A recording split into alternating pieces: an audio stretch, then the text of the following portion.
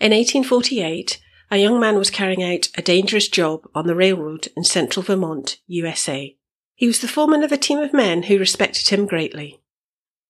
On this day, 13th of September 1848, this man was doing something he had done hundreds of times before, but that day his attention was diverted for just a few seconds. In those few seconds, his life would change forever, and his experience would become one of the keystones of our understanding of neuroscience and of human behaviour. This is the curious story of Phineas Gage and his impact on the world of science. Let's find out more. Hello, I'm Leanne Walker, and it's great to be back with another episode of Wonder. This is the show that brings you tales of wonder and curiosity about the people, places and events that shape our daily lives. As always, if you want any more information about any of the episodes, head on over to the website at www.injustoneday.com/wonder, where you'll find the show notes, you'll get links and sources, and of course you can subscribe to the show. In September of 1848, Phineas Gage was 25 years old. He was a foreman of a railway crew who were building the bed for the Rutland and Burlington Railroad in central Vermont in USA. He enjoyed his work and was well respected by his men and the management. The crew had to work together to excavate the rocks about 3/4 of a mile south of the town of Cavendish. This involved blasting holes in the rocks and then drilling through them to create the necessary clearings. As foreman, Phineas Gage was involved in deciding where the holes would be drilled, how much powder was to be used to blast the holes so they could drill them. The process was dangerous and involved tamping the fuse and powder together gently, then adding sand to that, and then a further tamping before the fuse was lit. Phineas had a long iron rod tapered at one end for tamping. It was 3 feet 6 inches long, 1 1/4 inch cylinder, and it weighed about 13 pounds. Round about 4:30 p.m. on that day, Wednesday 13th of September, Phineas began the tamping for another blast, but was momentarily distracted by one of his crew. Accounts differ as to exactly what happened next, but some say he struck the side of the rock that caused a spark to fly and ignite the powder. Others say he tamped it too hard while he was distracted before he put the sand in, so it was the force that caused the spark that ignited the powder. Either way, an explosion occurred with such force that it pushed the tamping iron out of Phineas's hands at great speed and upwards. The point went under Phineas's cheekbone, behind his left eye, and out of his skull, and then landed about 25 yards behind him. He, naturally, was thrown off his feet and landed hard some feet away. It's not known for definite if he was unconscious for a short time, but Phineas suggests not. What his crew saw was that he twitched a few times on the ground, and then within minutes he was talking and walking again. Immediately his men ran over to him and sat him up. They then carried him to a nearby ox cart. His head, of course, was now pouring with blood, and they lifted him in. He sat upright for the full 3/4 of a mile journey to Cavendish. Once back at his lodgings, he got down from the cart unaided. He then sat on a chair on the veranda, and he told his stories to the passers-by. When Dr. Williams, the first medical practitioner to arrive, came, he greeted him with the words, "Doctor, here's business enough for you." Dr. John Harlow then arrived about an hour later, and he and Dr. Williams managed to stem the profuse bleeding. That action on their part and Dr. Harlow's subsequent careful management of a severe infection undoubtedly saved Phineas's life. Dr. Harlow kept an account of what happened on that day and how he treated him subsequently. His notes and reports give us the most detail of this terrible accident and its ramifications. There are 2 published accounts by John Harlow, one in 1848, shortly after the accident, which gave little in the way of detail of the after effects. A more detailed account was given to the Massachusetts Medical Society in 1868, but more of that later.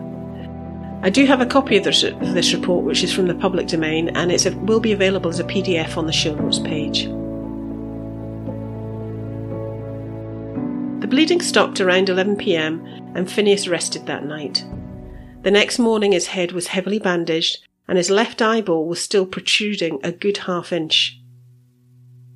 Dr. Harlow allowed Phineas a visit from his mother and uncle, whom he recognised, which was a good sign. Within a few days, however, his health deteriorated significantly. His face puffed up, he became delirious, and Phineas lapsed into a semi-comatose state. He developed an infection on the brain. Dr. Harlow performed emergency surgery to release the pressure from the abscess.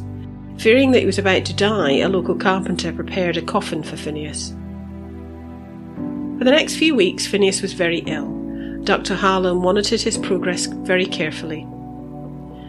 He did lose the sight in his left eye, and that remained sewn shut for the rest of his life. But, slowly and eventually, he improved, and in late November, about 10 weeks after the accident, he returned home to New Hampshire, along with his tamping iron, which he started to carry around with him everywhere. Over the next months, he recuperated at home. In late 1849, he was invited to meet Dr. Henry Jacob Bigelow in Boston. He was the professor of surgery at Harvard Medical School. Dr. Bigelow had heard of the case and had approached Dr. Harlow, per his report in 1868, and asked if he could examine Phineas. So, Phineas travelled to Boston in the November to be examined by Henry Bigelow. By this time, Phineas's case was of enormous interest, and he was presented to the medical students at Harvard. Such a case had never been seen before, and it was truly unbelievable to many that Phineas had recovered in the way that he had. Bigelow examined Phineas over several weeks, but at the end of the time, he reported that Phineas was recovered and that there was no lasting effects of the accident. He made a summary of the case and reported it with images in the American Journal of the Medical Sciences for July 1850. His report pronounced Gage quite recovered in his faculties of body and mind.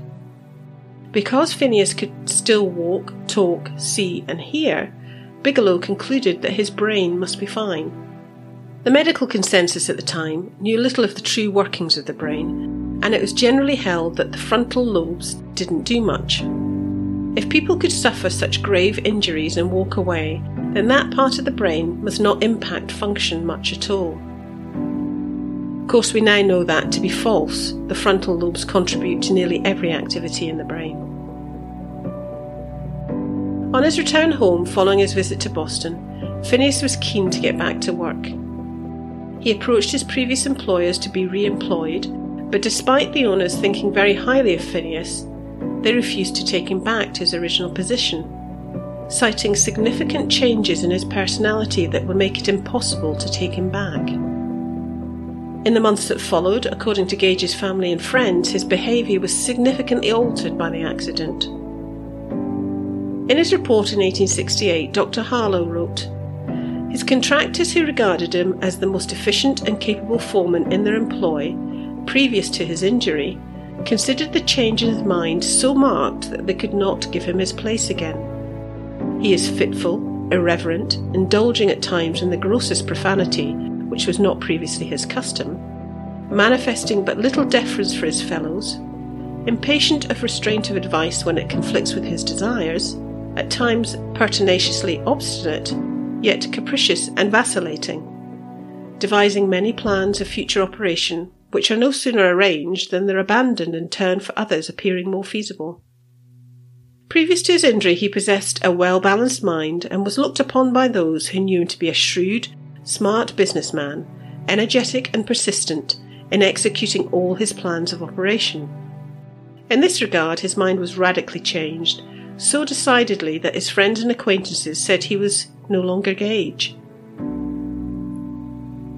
After the disappointment of not being taken back by his employers and the indignity associated with that, Phineas, now out of work, travelled around various jobs, including a time with P.T. Barnum's museum, not the circus as some sources suggest. His injuries, his recovery and his tamping iron that came with him everywhere now were of great interest to many. In 1850, after some months, Phineas finally found steady work. He was driving a coach and horse in New Hampshire, a job he stayed at for about 18 months. Phineas and Dr. Harlow kept in touch, but it was thought that despite some changes in his behaviour, Phineas was to all intents and purposes cured. Then, in 1852, completely out of the blue, Phineas decided to move to Chile in South America. He had been recruited by an entrepreneur hoping to take advantage of a gold rush in Chile. He travelled by boat and was sick almost the whole journey there, but once ashore, he quickly resumed his employment of driving coaches. This time, though, it was along the rugged, mountainous trails between Valparaiso and Santiago. Tough, physically demanding job, but a job that he did for 7 years. In 1859, Phineas's health deteriorated, and he was forced to return to America and to San Francisco, near where his family had moved. After a few months of rest, he found work as a farm labourer and seemed to be doing better. Then, one day in 1860, after a particularly difficult day, he was physically exhausted and very weak. The following night, over dinner, he had a seizure. More followed, and after one particularly intense fit, he died on May the 21st, aged 36, almost 12 years after his accident. There was no autopsy when Phineas died, and his family buried him 2 days later. Dr. Harlow had lost touch with Phineas Gage whilst he was in South America, but somehow found his mother's address in 1866 and contacted her again. The following year, with the family's permission, Phineas's body was exhumed and his head removed so that the skull could be examined. There was no brain tissue left, just the skull with the bone fragments. The remainder of his body was buried once again in San Francisco Cemetery. About a year after the accident, Phineas had given his tamping iron to Harvard Medical School's Warren Anatomical Museum, but he later reclaimed it and made what he called "my iron bar, my constant companion during the remainder of his life." After studying both the skull and the iron bar and completing his 1868 report, Dr. Harlow redeposited both items in the Warren Museum where they remain on display today. It was a long time before Phineas's psychological changes became known. None was specifically mentioned by Harlow in 1848, nor did Bigelow report any in 1850. However, not until Harlow's 1868 report was any real notice taken of the psychological changes, and even in comments on it, they were frequently ignored. This was partly because before 1848, there was little known about how our brain worked. Most of the understanding of human behaviour was taken from physical observation. There was little opportunity or scientific understanding to enable development of this area of science. Many scientists follow the practice of phrenology. It's a pseudoscience primarily focused on measurements of the human skull, based on the concept that the brain is the organ of the mind, and that certain brain areas have localized specific functions or modules. It's what the 19th century phrenologists call the only true science of the mind. They had phrenological surgeries, schools, foods, and even doctors.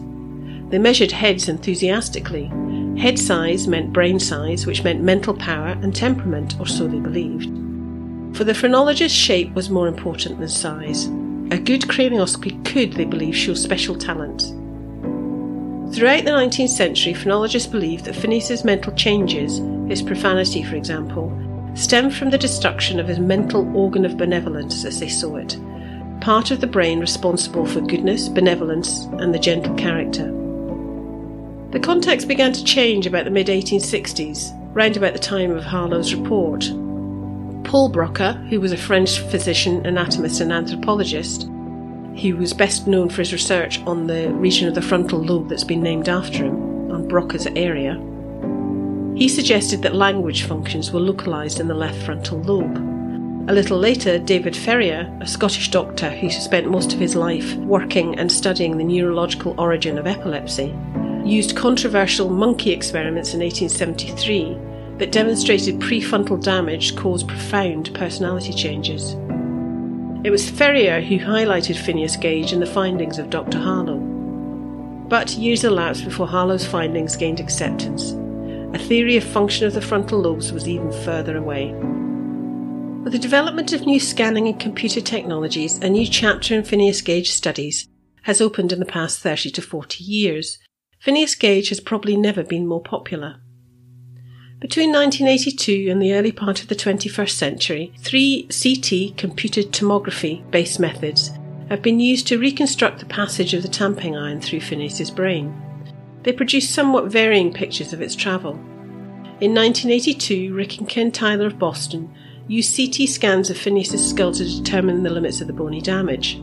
From those images, they concluded that the brain damage was mostly to the left hemisphere, but the right must also have suffered. In 1994, Hannah Damasio and her colleagues, after making X-rays, photographs and measurements of Gage's skull, modelled the passage of the tamping iron. They had it emerging from under the right flap of frontal bone, so the brain damage was more frontal and right of the midline than had been suggested previously.